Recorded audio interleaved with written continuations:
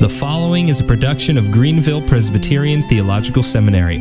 For more information about the seminary, how you can support it, or applying to become a student, please visit www.gpts.edu. Hello and welcome to another edition of Confessing Our Hope, the podcast of Greenville Presbyterian Theological Seminary.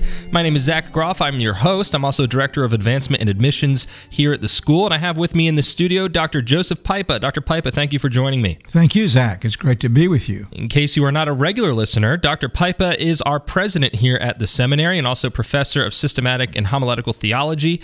And today we have a special edition of Faith and Practice. It is our PCA, General Assembly Denominational Debrief for the year 2019. Dr. Pipa is going to share with us some of his thoughts about the Assembly and its results, and then we will address some specific or particular questions from our listeners. But a little bit of detail about the Assembly. It was held in Dallas, Texas at the Hilton Anatole last month, at the end of last month, for... was it like a Tuesday through Friday morning, kind of, right? Actually, Wednesday afternoon until through Friday noon. Yeah, that's right. We had committee meetings on the Tuesday and a special conference from the Gospel Reformation Network. But it was officially or formally from June 26th through the morning of June 28th. But Dr. Pipa is going to share with us some of the statistics from the Assembly. But one remarkable thing about it is I think 1 in 4 commissioners were ruling elders this year, which over the past 4 years has trended from 1 in 5 to 1 in 4. We've gone from about 21% to just about 25% ruling elder participation, which is encouraging. We want that trend to continue. Without further ado, I want to give Dr. Pipa all the time he needs to share with us some of his observations about the Assembly. Thank you, Zach, and why don't we open with prayer? Almighty God in heaven, you who are exalted on high, glorious, clothed in splendor and majesty, we love and adore you. We praise you as the great King of all and Christ, the King of his church. We thank you for what your word teaches us about the church and for the way you would have your church governed. We thank you for our denomination, the Presbyterian Church in America, what you've done through us and with us through the decades, and for this assembly now. So as we think about the assembly today, we ask that your Spirit would give us insight and faithfulness and truthfulness, and perhaps yet even at least some ideas in terms of what lies ahead. Pray these things in Christ's name. Amen. Amen. Well, Zach, you're right about the statistics. In fact, we had 1,567 commissioners registered, which I understand is the largest assembly west of the Mississippi River. And out of that, then 1,160 were teaching elders, 407 were ruling elders. I'm not optimistic as you are. I don't think there's a real trend. I think that there was some efforts from both sides of the church, the confessional people and the national partnership. But this really is horrendous for somebody that claims to be a grassroots denomination. We're going to be talking about some things on faith and practice the next few months. I was very thankful, as you were, Zach, a number of people that we spoke to at the Assembly, how our Faith and Practice podcast in general, particularly on the Assembly and on ruling elders, was a great encouragement to them. And 4 ruling elders from the Presbytery of the Northwest, Pacific Northwest, were there due to the podcast. And we want to do more. One of the ideas that a friend of mine just came up with that we'll work on is regional buses chartered for ruling elders, and then charter a inexpensive hotel with special rates for men that could not afford normally to come. So the seminary can help give some coordination to these things, and Birmingham is a great place to get ruling elders there, and it's going to be much less expensive because it'll be held at Briarwood Presbyterian Church, and Birmingham's a less expensive place to live, eat anyway. So, but this will be the Watershed Assembly in the minds of many, and I'll show why in a few moments. Just to clarify, you're speaking about the next assembly in 2020 will be the Watershed Decisive Assembly, at least in your opinion. And when you said that the statistics were atrocious, you mean for a denomination that claims parity between ruling and teaching elders to have only about a quarter of the commissioners as ruling elders is an atrocious ratio. It is, and a denomination with no ruling elder participation or relative ruling elder participation is destined to go liberal because your progressives are usually in the clerical side at first and then the elders that they infect. So this is something we want to keep addressing, praying about. If you have ideas, in addition to what I've just mentioned, scholarships, churches just saying we're going to send our elders whether we can pay they're going to raise it to $500 next year. So we're going to not have to pay the convention center prices, but they're going to raise the price to $500 next year as well. So there's a lot that we need to do. A little background for our listeners that might not be familiar. When I say that the PCA Assembly is grassroots, when we began in 1973, and I've mentioned this before on podcasts, but it was quite unique what was done. In part, every church could send at least a teaching and ruling elder, and then it's prorated from there. I think every church now could send two if they could afford it, and then up by membership an increasing amount of ruling elders. And early on we had that parity, which is an essential part of our Presbyterian government. It's laid out in our Book of Church Order. It's a very unique thing about the Presbyterian Church in America. Our committees, both at the Presbytery and General Assembly level, when there's a commission that acts particularly on behalf of the presbytery, there has to be an equal amount of ruling and teaching elders, at least 3 each, to form a quorum on a number of these committees or commissioners. And that was always important. Another important part about grassroots is that the denominational committees did not have a lot of power, almost no executive power initially. And so they were to implement what the assembly assigned to them.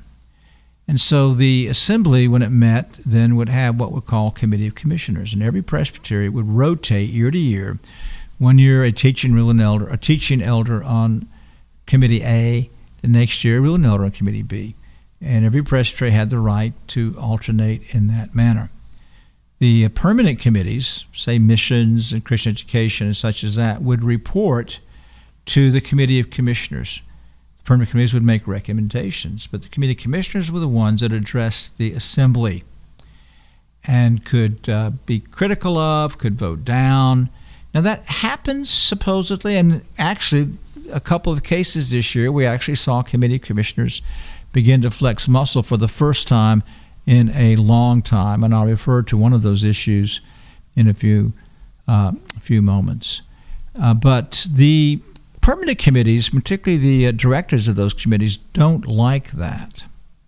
And I know why. That personally because I was chairman of one of the committees for 5 years and really got in trouble for trying to keep the committee accountable to the assembly.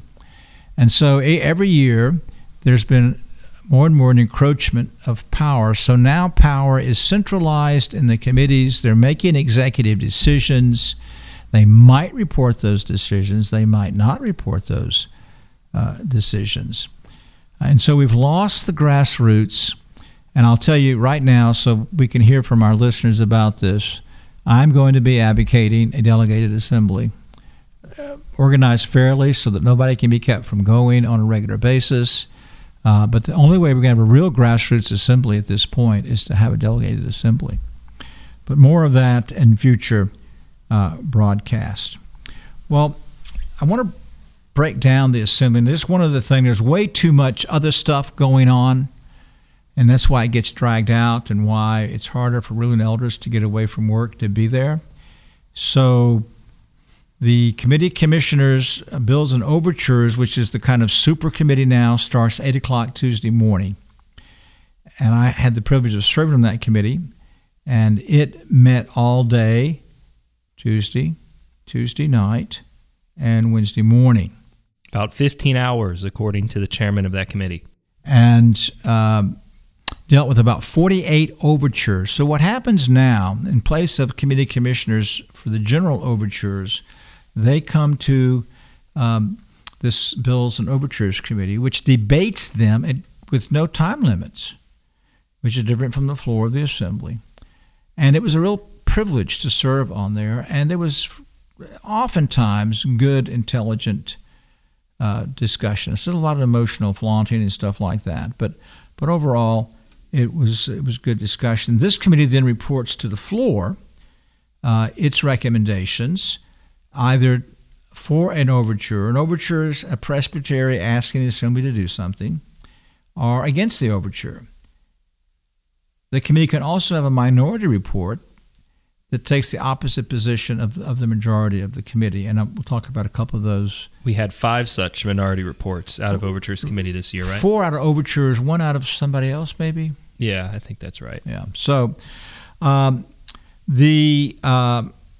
and so there's a good bit more debate that goes on, at least in that committee, but still, and there's 88 presbyteries now, and each presbytery is allowed to have 1 ruling elder and 1 teaching elder on that committee.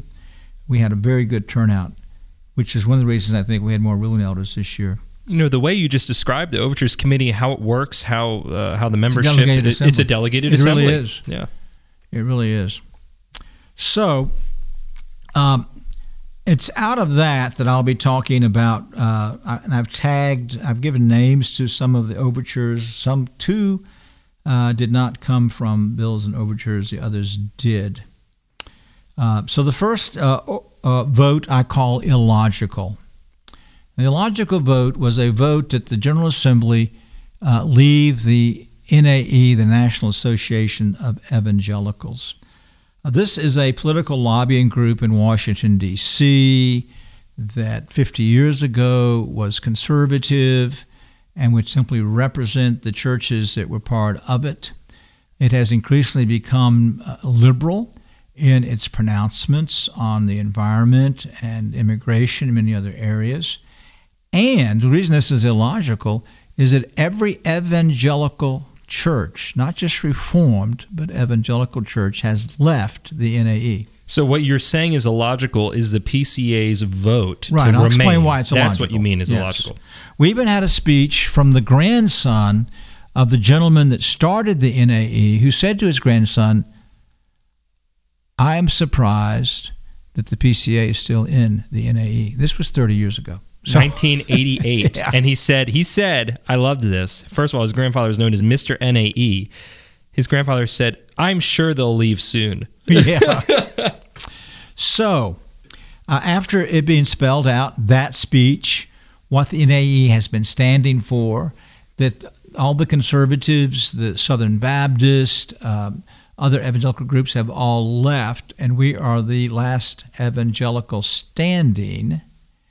Our stated clerk, who really should not have been allowed to speak on this because he is a chairman of the NAE committee, was allowed to sum up and basically, illogically, against everything that had been said, convinced us to remain in the NAE.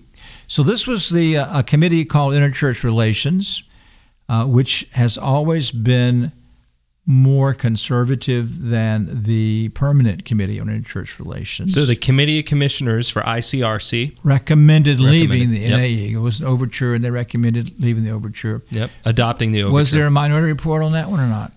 I don't know that there was a minority report. I do know the chairman from the Permanent Committee got up and spoke against the Committee of Commissioners' recommendation. I think that was the 5th minority report. Anyway, that's illogical. Everything we heard was why we should be out. Now, it's logical in this way, and this is what's frightening. The social justice agenda, which you've heard me say, is nothing but a new social gospel. That's what the NAE is all about now. It's not about the gospel. It's about social gospel, social justice, which is not the work of the church. In fact, the whole concept, many of us the whole time have been opposed to the NAE because it really does deny the confession statement on the spirituality of the church and when we should be speaking to the state anyway. But it was quite amazing that with all the, but that illogicality marks our assembly now. Emotion and ad hominem, for the most part, can carry the day. Now, the next motion was the most surprising vote. Well, can I say one thing first about this You NAE may. vote? I know that most of our attention in observing the assembly is really reserved for the issues on human sexuality, so I don't want to get bogged down on this. But I do want to mention that this NAE vote was the most disheartening and discouraging one to me of the whole assembly. And Dr. Pipa will tell you I looked flat out depressed Wednesday night after that vote happened. I thought it was a soiling of the wedding garment of the bride of Christ to keep us in there, along with New Apostolic Reformation heretics and modalists and anti-Trinitarians and Pentecostals and all kinds of just bonkers groups that we can't even really describe as Christian, and yet here we are linking arms with them as co-combatants. Why don't we have Mormons and Jehovah's Witnesses in there too, if we're going to do that? Well, that's by the logicality of it is one moment we're hearing arguments, well, this is simply the unity of the church. Next moment we're told, well, they're not the church, and thus we don't have to worry about these doctrinal things. So it was quite foolish. Now, the next vote I call the most surprising vote of the assembly. There was a bit of a Cervantes tilting at windmills overture that came to the Overtures Committee that the assembly, for the sake of Covenant Seminary, separate Covenant Seminary from the assembly. There was a fun wager that it wouldn't get 25 votes in overtures. They got 30-something votes on overtures. But what really was surprising, about a fourth of the assembly voted in favor of letting Covenant Seminary be independent and separate from the denomination. And that's over against a plea on the seminary's part. We don't want to be separate and such as that. So that's surprising. I think it's causing people to think a bit about perhaps some of the things that are going on. Now, what's been encouraging is the seminary now has finally distanced itself, at least in the committee of commissioners, both from Revoice and now the president have said, we believe that same-sex attraction is wrong. That's in his videos earlier this year, that was never said. Now, by same-sex attraction, what we're talking about is a person who says, I am from birth a homosexual, and that's who I am. I am attracted either as a man to men or as a woman to woman, and that attraction is neutral. And it's not constitutive sinful. Of my identity and my being. I said from birth. Yeah. And it's who I am. It's constitutive of identity, and so it's often put with a Christian. I am a homosexual Christian, but celibate. Now, that, as we'll see in a bit, is the watershed issue that will come back up to the assembly next year, but began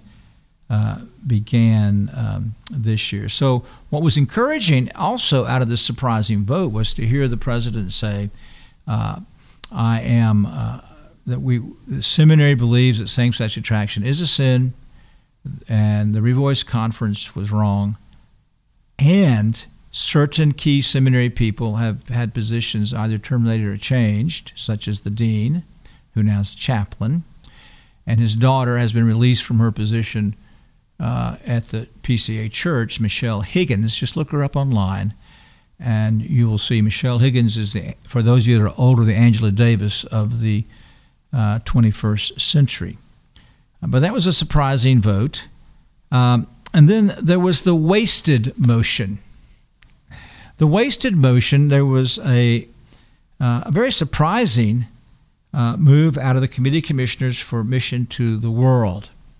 And it was discovered, I guess we should have known this, that women were in executive positions overseeing ministers, that the national director for MTW, and on the fields, many of the directors on the field are women.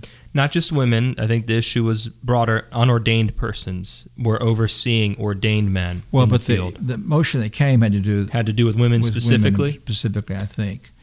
It should not be either. One of the men that we support in Honduras has a woman over him, and he was the first ordained man on that field. So there are a lot of unordained men going out. Anyway, it was a very good motion, and it was an eye-opener, I think, for a lot of people in the assembly. Now, maybe it was non-ordained. I don't I think it's non-ordained because what a friend of mine in MTW told me, who was against the overture, so we have different views on this, but he said if this passed, it would affect the livelihoods of 12 people, men and women. But you see, it's already affected the livelihoods of MTW missionaries who had to resign because they would not work under a woman. Exactly. Yep. So, yeah, again, this is the ad hominem. But it was wasted, and see, they should have been notified by the proper authorities of the denomination.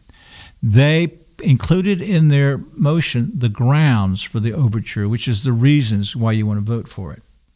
We're not allowed to do that.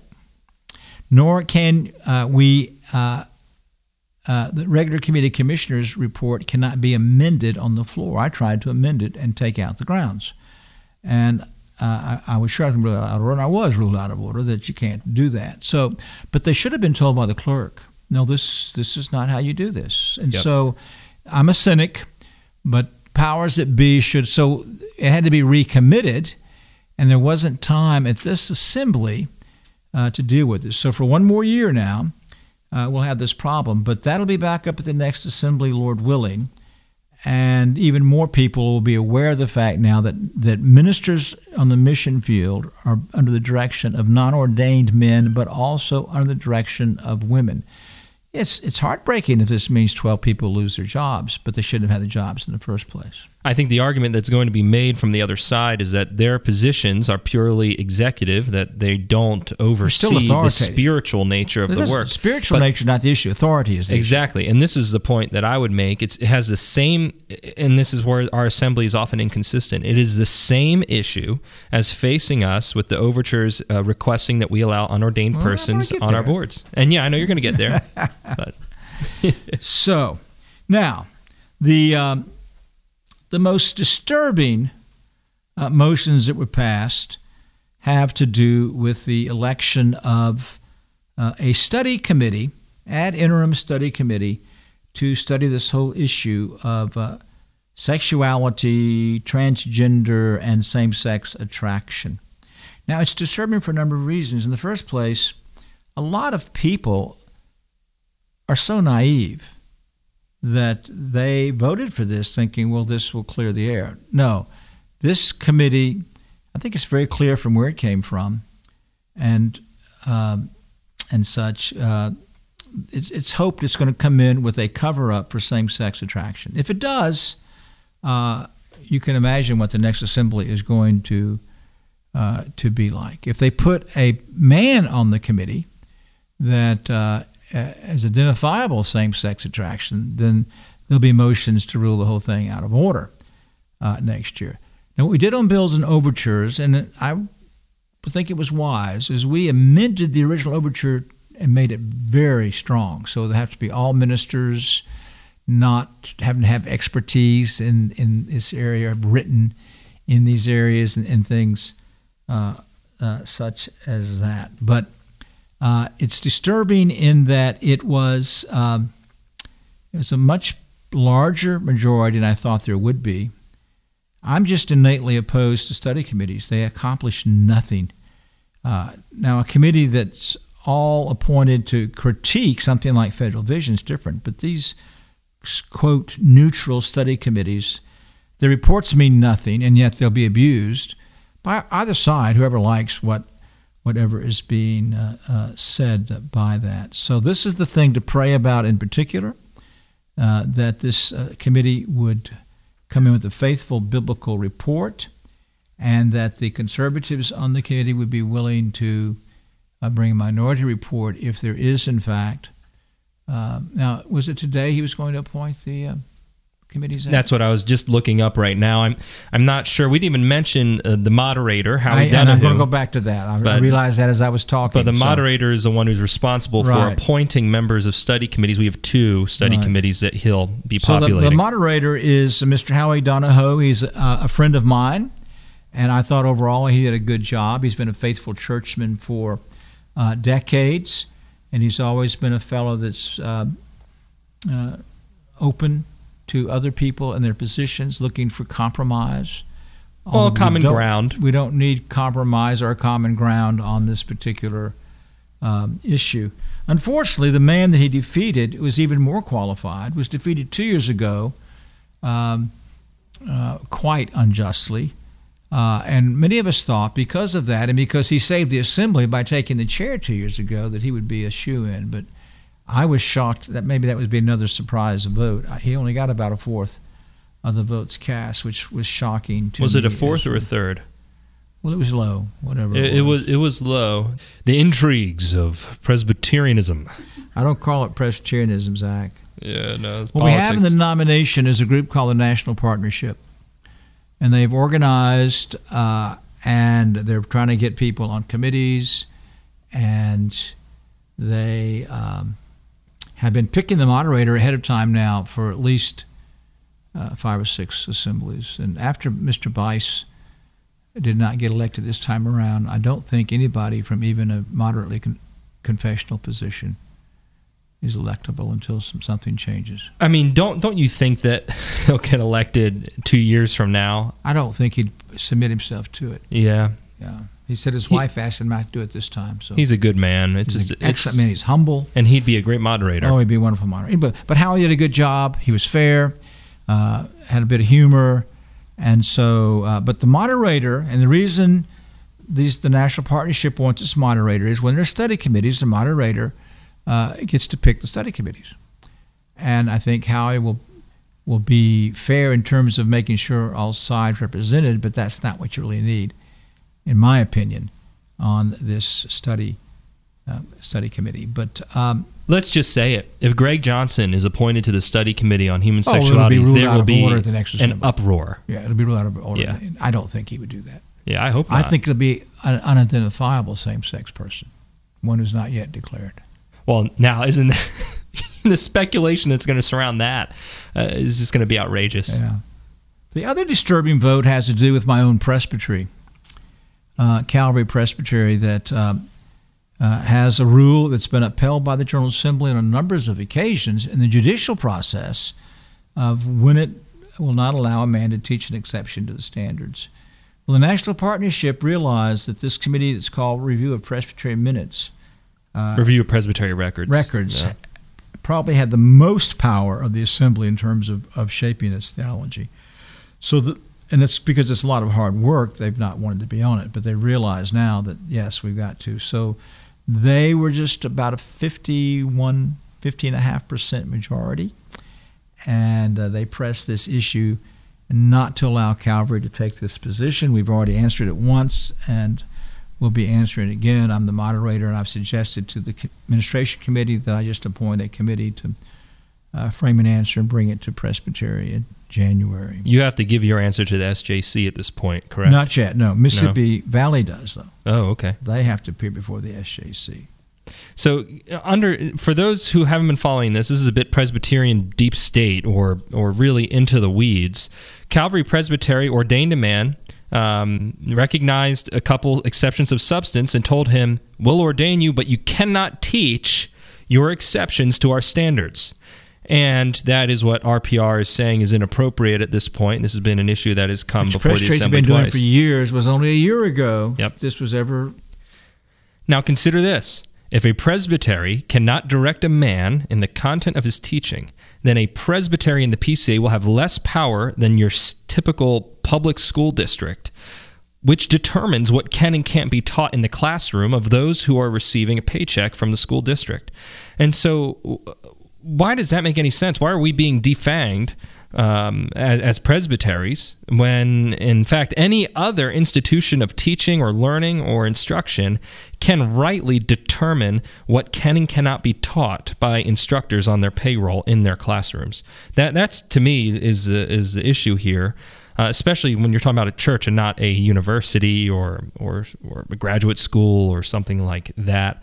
But one of the unintended consequences that I think the progressives in RPR are inviting upon themselves are now you're going to have in almost every presbytery at least one or two men who are going to think this way. Okay, well, if we can't tell a man he can't teach his exception, then I'm just going to protest anyone who has that an exception. Level exception. If it's an exception that strikes against the vitals, then you can tell him not to teach it. So we're simply going to take every exception as an exception which strikes the against vitals. the vitals, so that we can say which you is can't what, teach it. quote, faith and practice allows us to do. Yeah, that's exactly It's right. pure relativism. Yep, it's getting bizarre. It's gonna.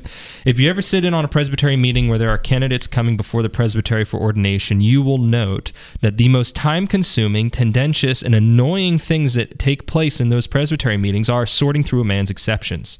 And this is just going to be one additional layer that's going to make that even more difficult. Imagine how glorious life would be if we were all strict subscriptionists and didn't have to deal with these things. What was the most troubling moment at the assembly? For Zach, maybe it was NAE vote. For me, it was when Pastor, and I can mention his name now because he has both written this and stayed on the floor of the assembly, Greg Johnson, stated publicly, both in the Christianity Today and now on the floor of the General Assembly, that he is a homosexual Christian and is celibate, and he is lonely, and he has no family, and it went on and on and on. Now, the same man, immediately after the assembly, boasted of the victory for getting the study committee, and then although they lost, quote, the battle on the Nashville statement, which I'll explain in a moment, they're going to win the war. So this was not a lonely man. This was a deceitful man. But and then he got applauded by his group. How can a man say, I am a homosexual Christian pastor who's celibate, be applauded? Now, let me be clear.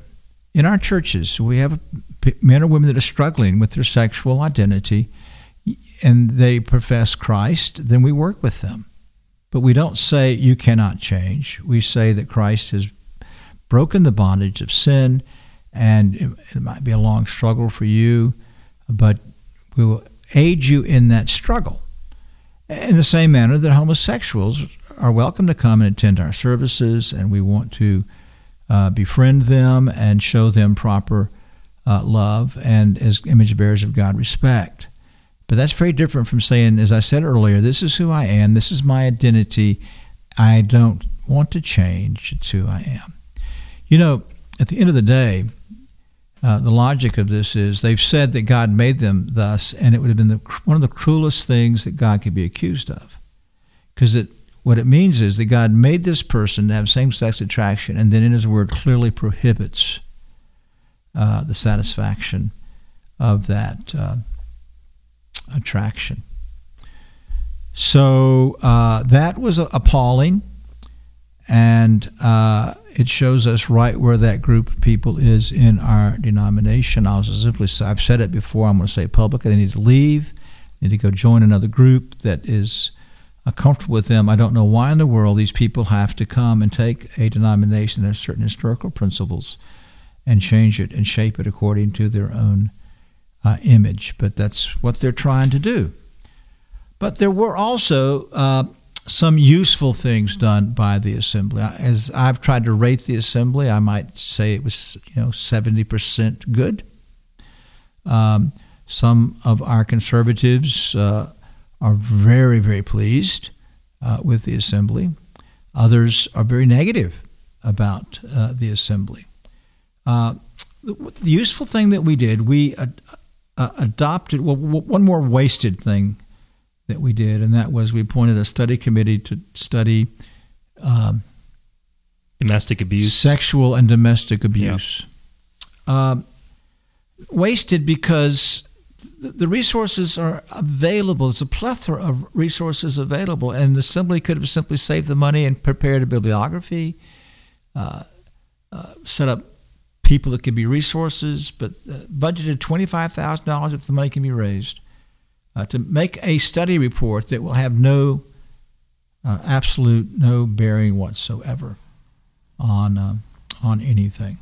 But useful, useful is we adopted two things. We adopted what's called the Nashville Statement. It has 14 articles with an affirmation and a denial. It was heavily debated, and again, the National Partnership was very opposed to it, particularly because of Article 7. Article 7 says, we affirm that self-conception as male or female should be defined by God's holy purposes in creation and redemption as revealed in Scripture. we deny that adopting a homosexual or transgender self-conception is consistent with God's holy purposes in creation and redemption. So that's the closest the statement comes to condemning same-sex attraction. But all 14 of these articles are biblical, both in their affirmation and denial. And they came out of the Committee of Commissioners. This was one of the minority reports then from Bills and Overtures, so it took longer to debate it. And it passed. I think there was about, 37% against it, something like that? Yeah, something like that. That sounds about right. And there's some that think that's terrible, but that's basically a reverse of normal patterns. Normally the strict subscriptionists are 40%.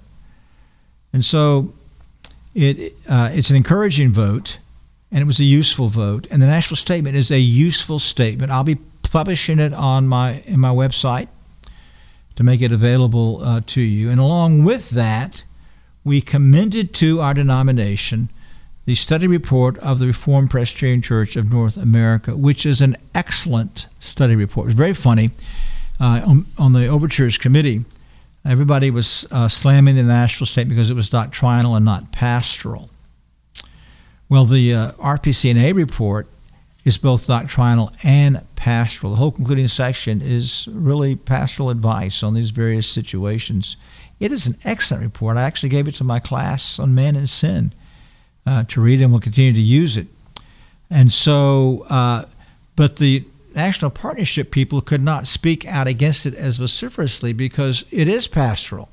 And so everything they've argued they wanted, which was simply the study committee, this study committee did. Why need another study committee? We got this study committee. We're not going to do any better than what they have done.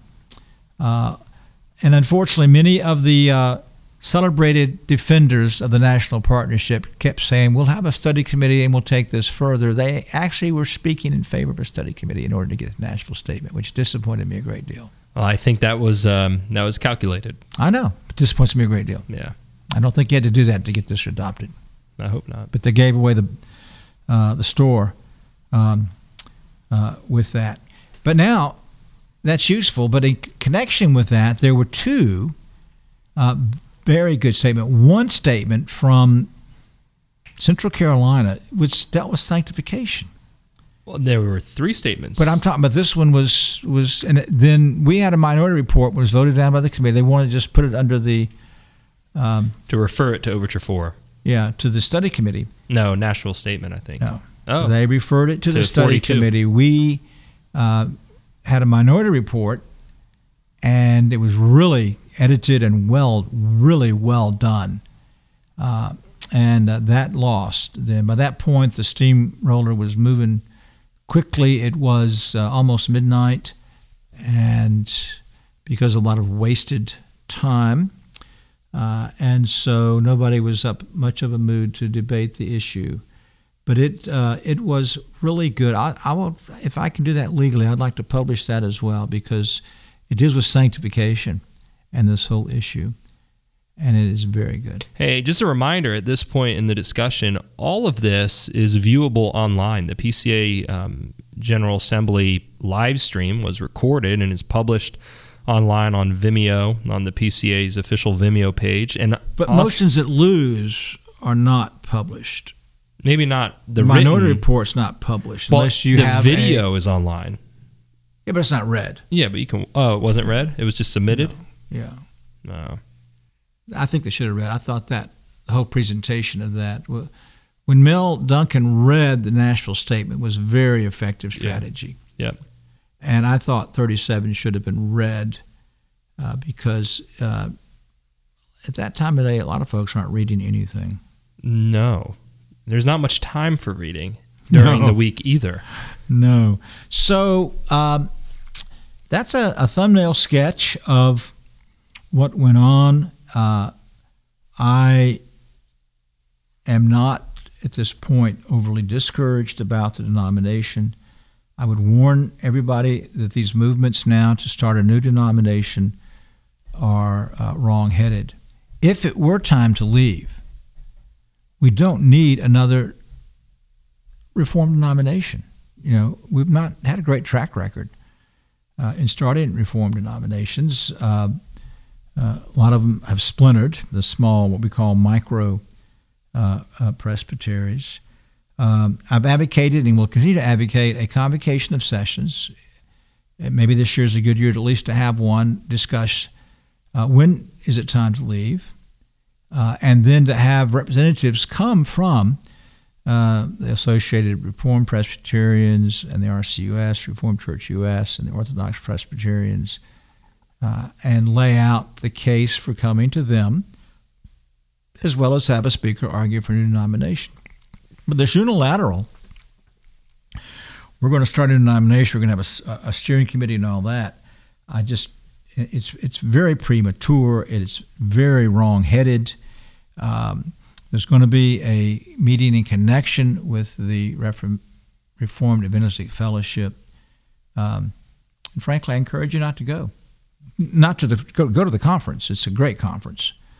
But don't encourage this other movement. So I'm asked about the future denomination at this point. It's very important that we get our ruling elders to the assembly. Another thing to keep in mind is that anything that's done substantively at the assembly will have to be passed by the presbyteries, where the ruling elders are active. And the heart of the denomination, I still say, is much more than 40% confessional. I think that it's easily 60% when this thing goes to presbyteries. And so it's just not time to be talking about leaving because of this assembly. Dr. Pipa, there's one decision that I don't think you discussed, and that was the decision not to allow unordained persons on the boards. That was, of course. That's pretty important. No, it's very important. It's under my useful. Thank you. This is very important and very encouraging. We've had attempts to get women deacons. After this shows you the abuse of the study committees. After the study committee on role of women 2 years ago, we're having attempts now. Last year it was to get women on the boards of Covenant College, Covenant Seminary, other of our boards and agencies. That was defeated 60-40. This year, it was a bit broader, but people knew what they were after, and that was to put unordained men or women on boards. That was soundly defeated in bills and overtures. Maybe the other Minority Report, and it was fairly soundly defeated on the floor of the assembly. Now that, I think, is quite significant, because everybody knew that what this really was to get women into these positions on the committees. And so because we are grassroots, because we're Presbyterian, because you should be a member of the court if you're going to be on a committee of the court, it's different from church committees. The only people that are at General Assembly to vote are ruling and teaching elders. Occasionally deacons, because they hold office in the church, and it's not just a local office, it's a presbyterial and assembly office as well, can serve on committees. And we allow for unordained men and women to be on advisory committees, and so there's nothing that hinders getting their counsel. But so that was the most encouraging. That's what I had down here, the most encouraging vote of the assembly. Thank you, Zach. And it took place Friday morning after many men had already left, because we all book our travel not thinking things are going to extend into Friday morning that are really significant. Right. And I remember watching the live stream from the airport and being really relieved not only that the overtures were defeated in accord with the Overtures Committee's recommendation, but also that the margin was huge. And so, because I was in the airport with half of Calvary Presbytery, all confessional men. So I was worried about how that vote was going to go. Thank you for that. All right, we have time for some questions. So earlier today, I sent out a blast. I said, send us some questions that you want me to ask Dr. Pipa about PCA. GA. Here's a basic one. When should we expect a completed report from the Study Committee on Human Sexuality? Do you have any idea? It shouldn't take more than a year. Usually by April. it should come out in the spring. I think that, again, politics, they might want to avoid Birmingham, and the next year's assembly is in Missouri, which has been a presbytery that has basically cultured, protected Revoice. Greg Johnson's a member of that presbytery. And so I think if there was an attempt to extend it a year, it's just not a very broad area of study, that might get defeated. But I know they prefer not to deal with it in Birmingham. So Lord willing, it will come to us in the spring. Zach is cringing because I'm speaking a bit more openly. No, I'm not cringing. I'm just thinking it's a pretty scary thought. It is a very scary thought. I mean, if they would be so daring as to, because no one likes going to St. Louis for anything, except certain people for seminary, and so that they would want to push it off to the following year is that would be pretty. What would be the word? Conniving, I think. Dr. Pipa, considering the timeline of the Federal Vision, Wilkins, Lightheart, and Louisiana Presbytery events, when could we see rulings and charges associated with Revoice? And that's kind of linked up with another question. Do you think that Greg Johnson will face censure or discipline from the PCA for his positions on same-sex attraction? If not, why not? I think that there will be repercussions with respect to Revoice. I can't speak any more broadly to that right now, but I think the Assembly will have opportunity to deal with Revoice. Lord willing, also the Assembly will have opportunity to deal with Greg Johnson. Either the study committee itself will say that such a man shouldn't be a minister, and or charges will be brought against him. I am strongly of the opinion, after his speech and after his article in Christianity Today, that he should not be a minister, and that charges should be brought against him. If there are ruling elders in that presbytery who listen to me, then I would encourage you, this is not a matter of Matthew 18. These are public statements to the world, to the General Assembly. They're contrary to Scripture and our standards.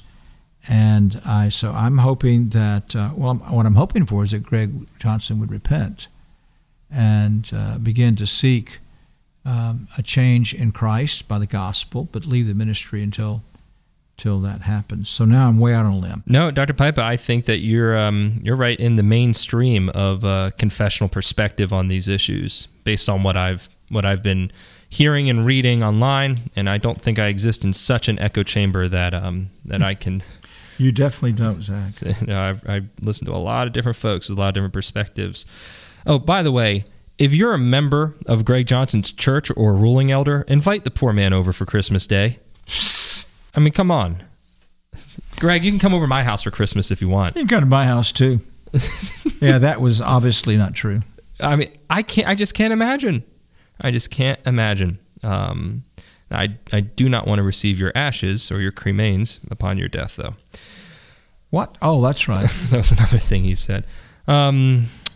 Dr. Pipa, this is a great question. When are PCA conservatives going to be as politically organized for the General Assembly floor debates as the National Partnership, which plan for these moments and informs their delegates real time during debates? I watched it play out right in front of me and was amazed at the spectacle and its efficiency. We cannot run away from the hardware and software of modern political action within the denomination. Surely we have good men who could be tasked with the work. It is a good question. What we have here is a principle or conscience issue. It is reprehensible that anybody on the floor of the assembly has to be told how to vote. I think I've never gone to an assembly, or maybe it was in the Overchurch Committee this year, that there'd be at least one or two things that I changed my mind on, and maybe I changed back after I changed it once even. But the whole idea of a General Assembly is to deliberate, to pray, and to think.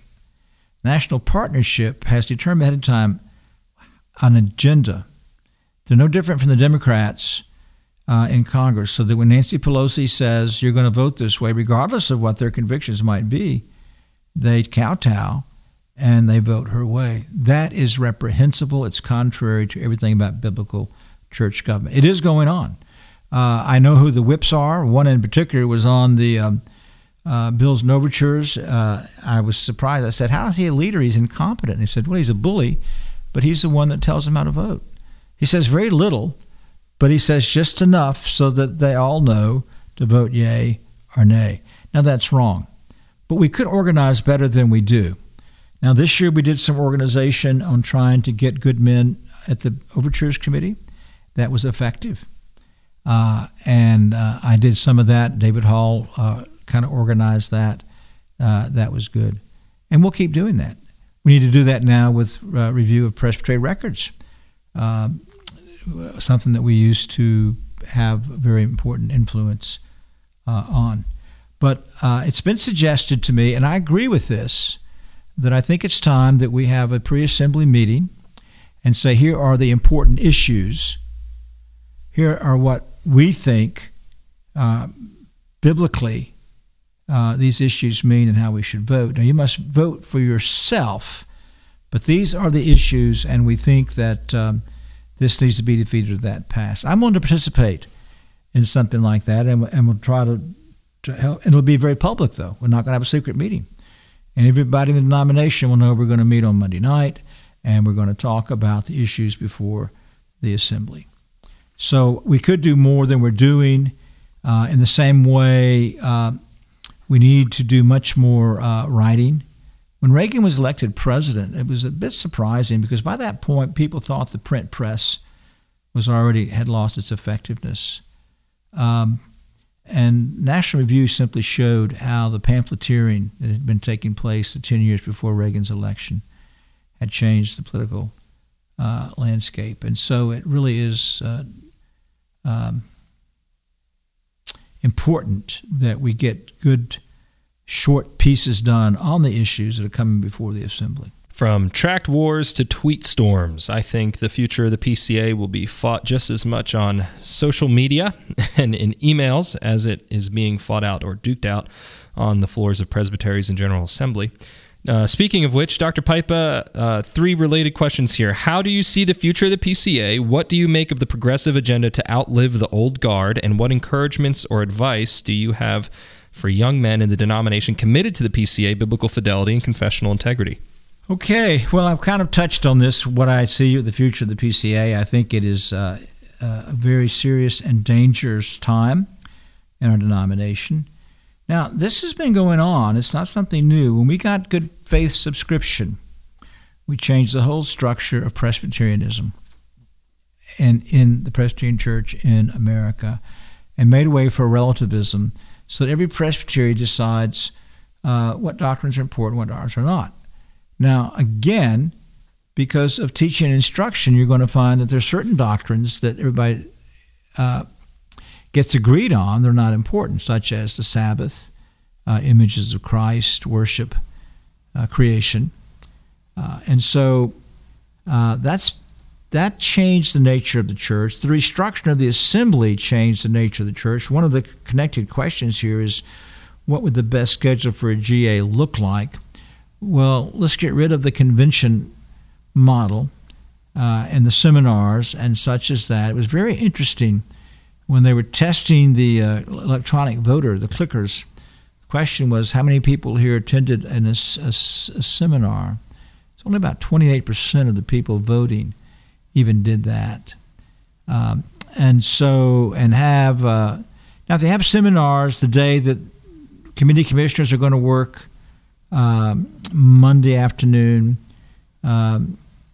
Tuesday morning, then you can do seminars then. But start the assembly Tuesday at 1 and finish Thursday night. Get rid of the seminars, get rid of the dog and pony shows where each committee gets to do its PR thing. Informational reports. Yeah, they're dog and pony shows. You know, a friend of mine said we could put the reports from fraternal delegates, the informational reports, into the committees of commissioners and have those committees receive them on behalf of the entire assembly. Yeah, though the fraternal delegates were useful this year. Fraternal delegates, though, I think that's part of Presbyterianism. I don't resent the fact, and they've been very disciplined, 5 minutes each. Yep. And I think we rotate, so it's not every year now. It's on a rotating basis. So I think that's useful, but yeah, so there's some things. But anyway, as I said, Many of the presbyteries are still fairly strong. My motto is one church at a time, one day at a time. I see churches and individuals who have continually to move in a more confessional direction. And a lot of this stuff is frightening the basis of our denomination. So I don't think there's any warrant right now for leaving. I need to get a paper edited. I've written where I use Owen, Calvin, and Perkins on terms of when it's time to leave a church. When it's time to leave. So young men, come in, go to churches where you can commit to being a long-term pastor. And then at Greenville Seminary, we're committed to the church, to churchmen, to men being involved in presbytery. We need our pastors to be involved at presbytery. We need pastors to train elders to be involved at presbytery. So, yes, young men, don't bail ship on us. Let's pray. It's Christ's church, and let's pray that He would have mercy on us. There was 3 parts to that question. I think I've missed one. What do you make of the progressive agenda to outlive the old guard? This was stated by Greg in that tweet that he made, that he then retracted and apologized for. Retracted. He apologized for the tweet too. Though I don't think he backed down from his stand on this. I met a lot of under 40 conservatives at the assembly. This business that we're dinosaurs, no way. I'll just say that you folks need to support seminaries that are confessional and conservative, and send your young men to such seminaries. We're not the only one, but I can guarantee you that if you send your men to us, they're not going to be taught anti-confessional, anti-scriptural positions, and they will be taught to be churchmen. We can't guarantee the results, but we can guarantee the content of the teaching. Right, what we're going to do. And so there's other conservative seminaries. Support them with students, support them with your funds and your prayers. We just need to counteract the denominational seminary by we need to pour young men into the denomination from the Reformed seminaries that are much more consistent and conservative. And I'll say this, with teaching elders, it's a bit different, but when you meet young men who have views that are out of accord with our standards in ways that are just baffling to the imagination, bear with them and seek to be persuasive and patient and point them to the Scriptures and direct them to Christ and say, but brother, what of this? But brother, what of that? At a certain point, you're going to run up against obstinacy, and we just have to leave a man to follow his course. But I think there is a place in our current day and age for persuasion. And I know I've been persuaded in many ways by men on different sides of issues over various things. And, none of us are static, stock characters. At least I hope not. And we have a tendency of casting those who oppose us as such. But let us never lose faith that the Holy Spirit can render change in a man's heart and in a man's thinking, as well as he's confronted with the Scriptures. Yeah, another thing is encouraging was the young under 40 ruling elders at this assembly, and they were much more articulate. Yeah, and useful. Hey, Scott Hedgecock from Pacific Northwest Presbytery knocked it out of the park. And the young man is at Leno from James River. Yeah, ex-Marine. Yeah, Rich Leno. Yeah. Now I don't think he's under 30, but I said 40. Is Rich under 40? Well, I think he might be. He might be 40. He's always been articulate. He's a lawyer, I think. So,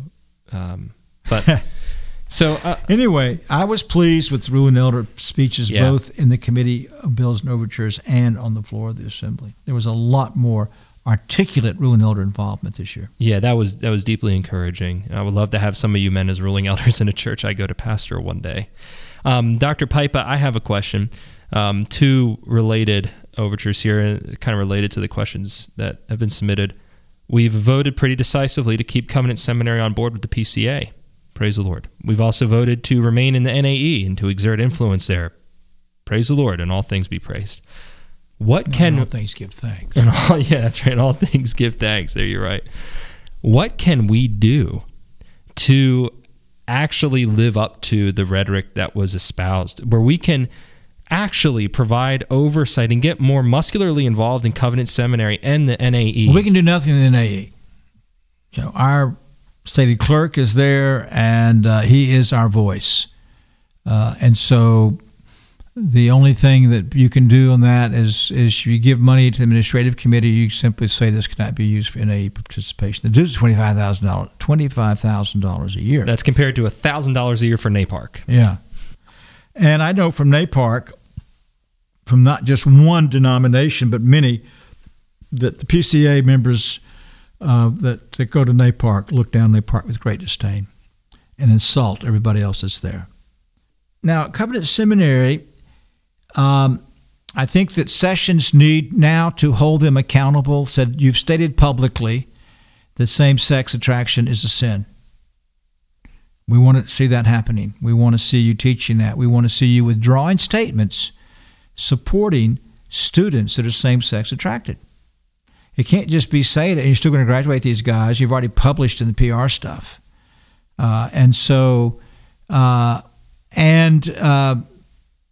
Sessions are the ones that need to be involved with the seminary. You do have a voice. And pocketbooks, Again, whatever the reasons, it was great to hear the president of Covenant Seminary come out as he has come out at this assembly now, both in personnel changes, in Michelle Higgins, and in stating that revoice is wrong and gay same-sex attraction is wrong. Stay on that with him. You pastors write him and interact. I like Mr. Dalby. We have been together for some stuff in Korea, and we had good fellowship.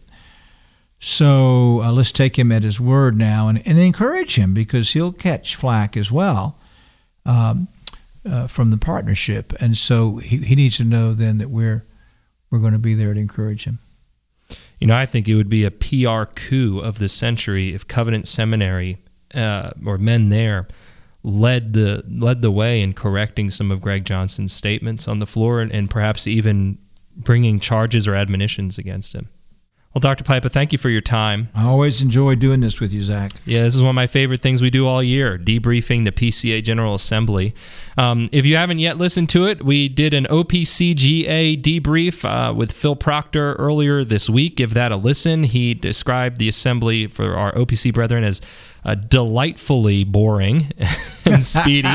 I'll be doing the RPCNA denominational debrief next week, and I've yet to schedule one for the ARP, but as you know, I tend to do a handful of Reformed and Presbyterian denominations from around the world, and we'll almost certainly get the BPC and the RCUS at the very least covered this summer, and probably the Free Church of Scotland Continuing Synod. Maybe we'll expand it a bit more and include the Free Church of Scotland or the EPCEW or some other bodies we haven't done in the past. Thank you again for listening to Confessing Our Hope, the podcast of Greenville Presbyterian Theological Seminary. For more information about the seminary, please visit www.gpts.edu.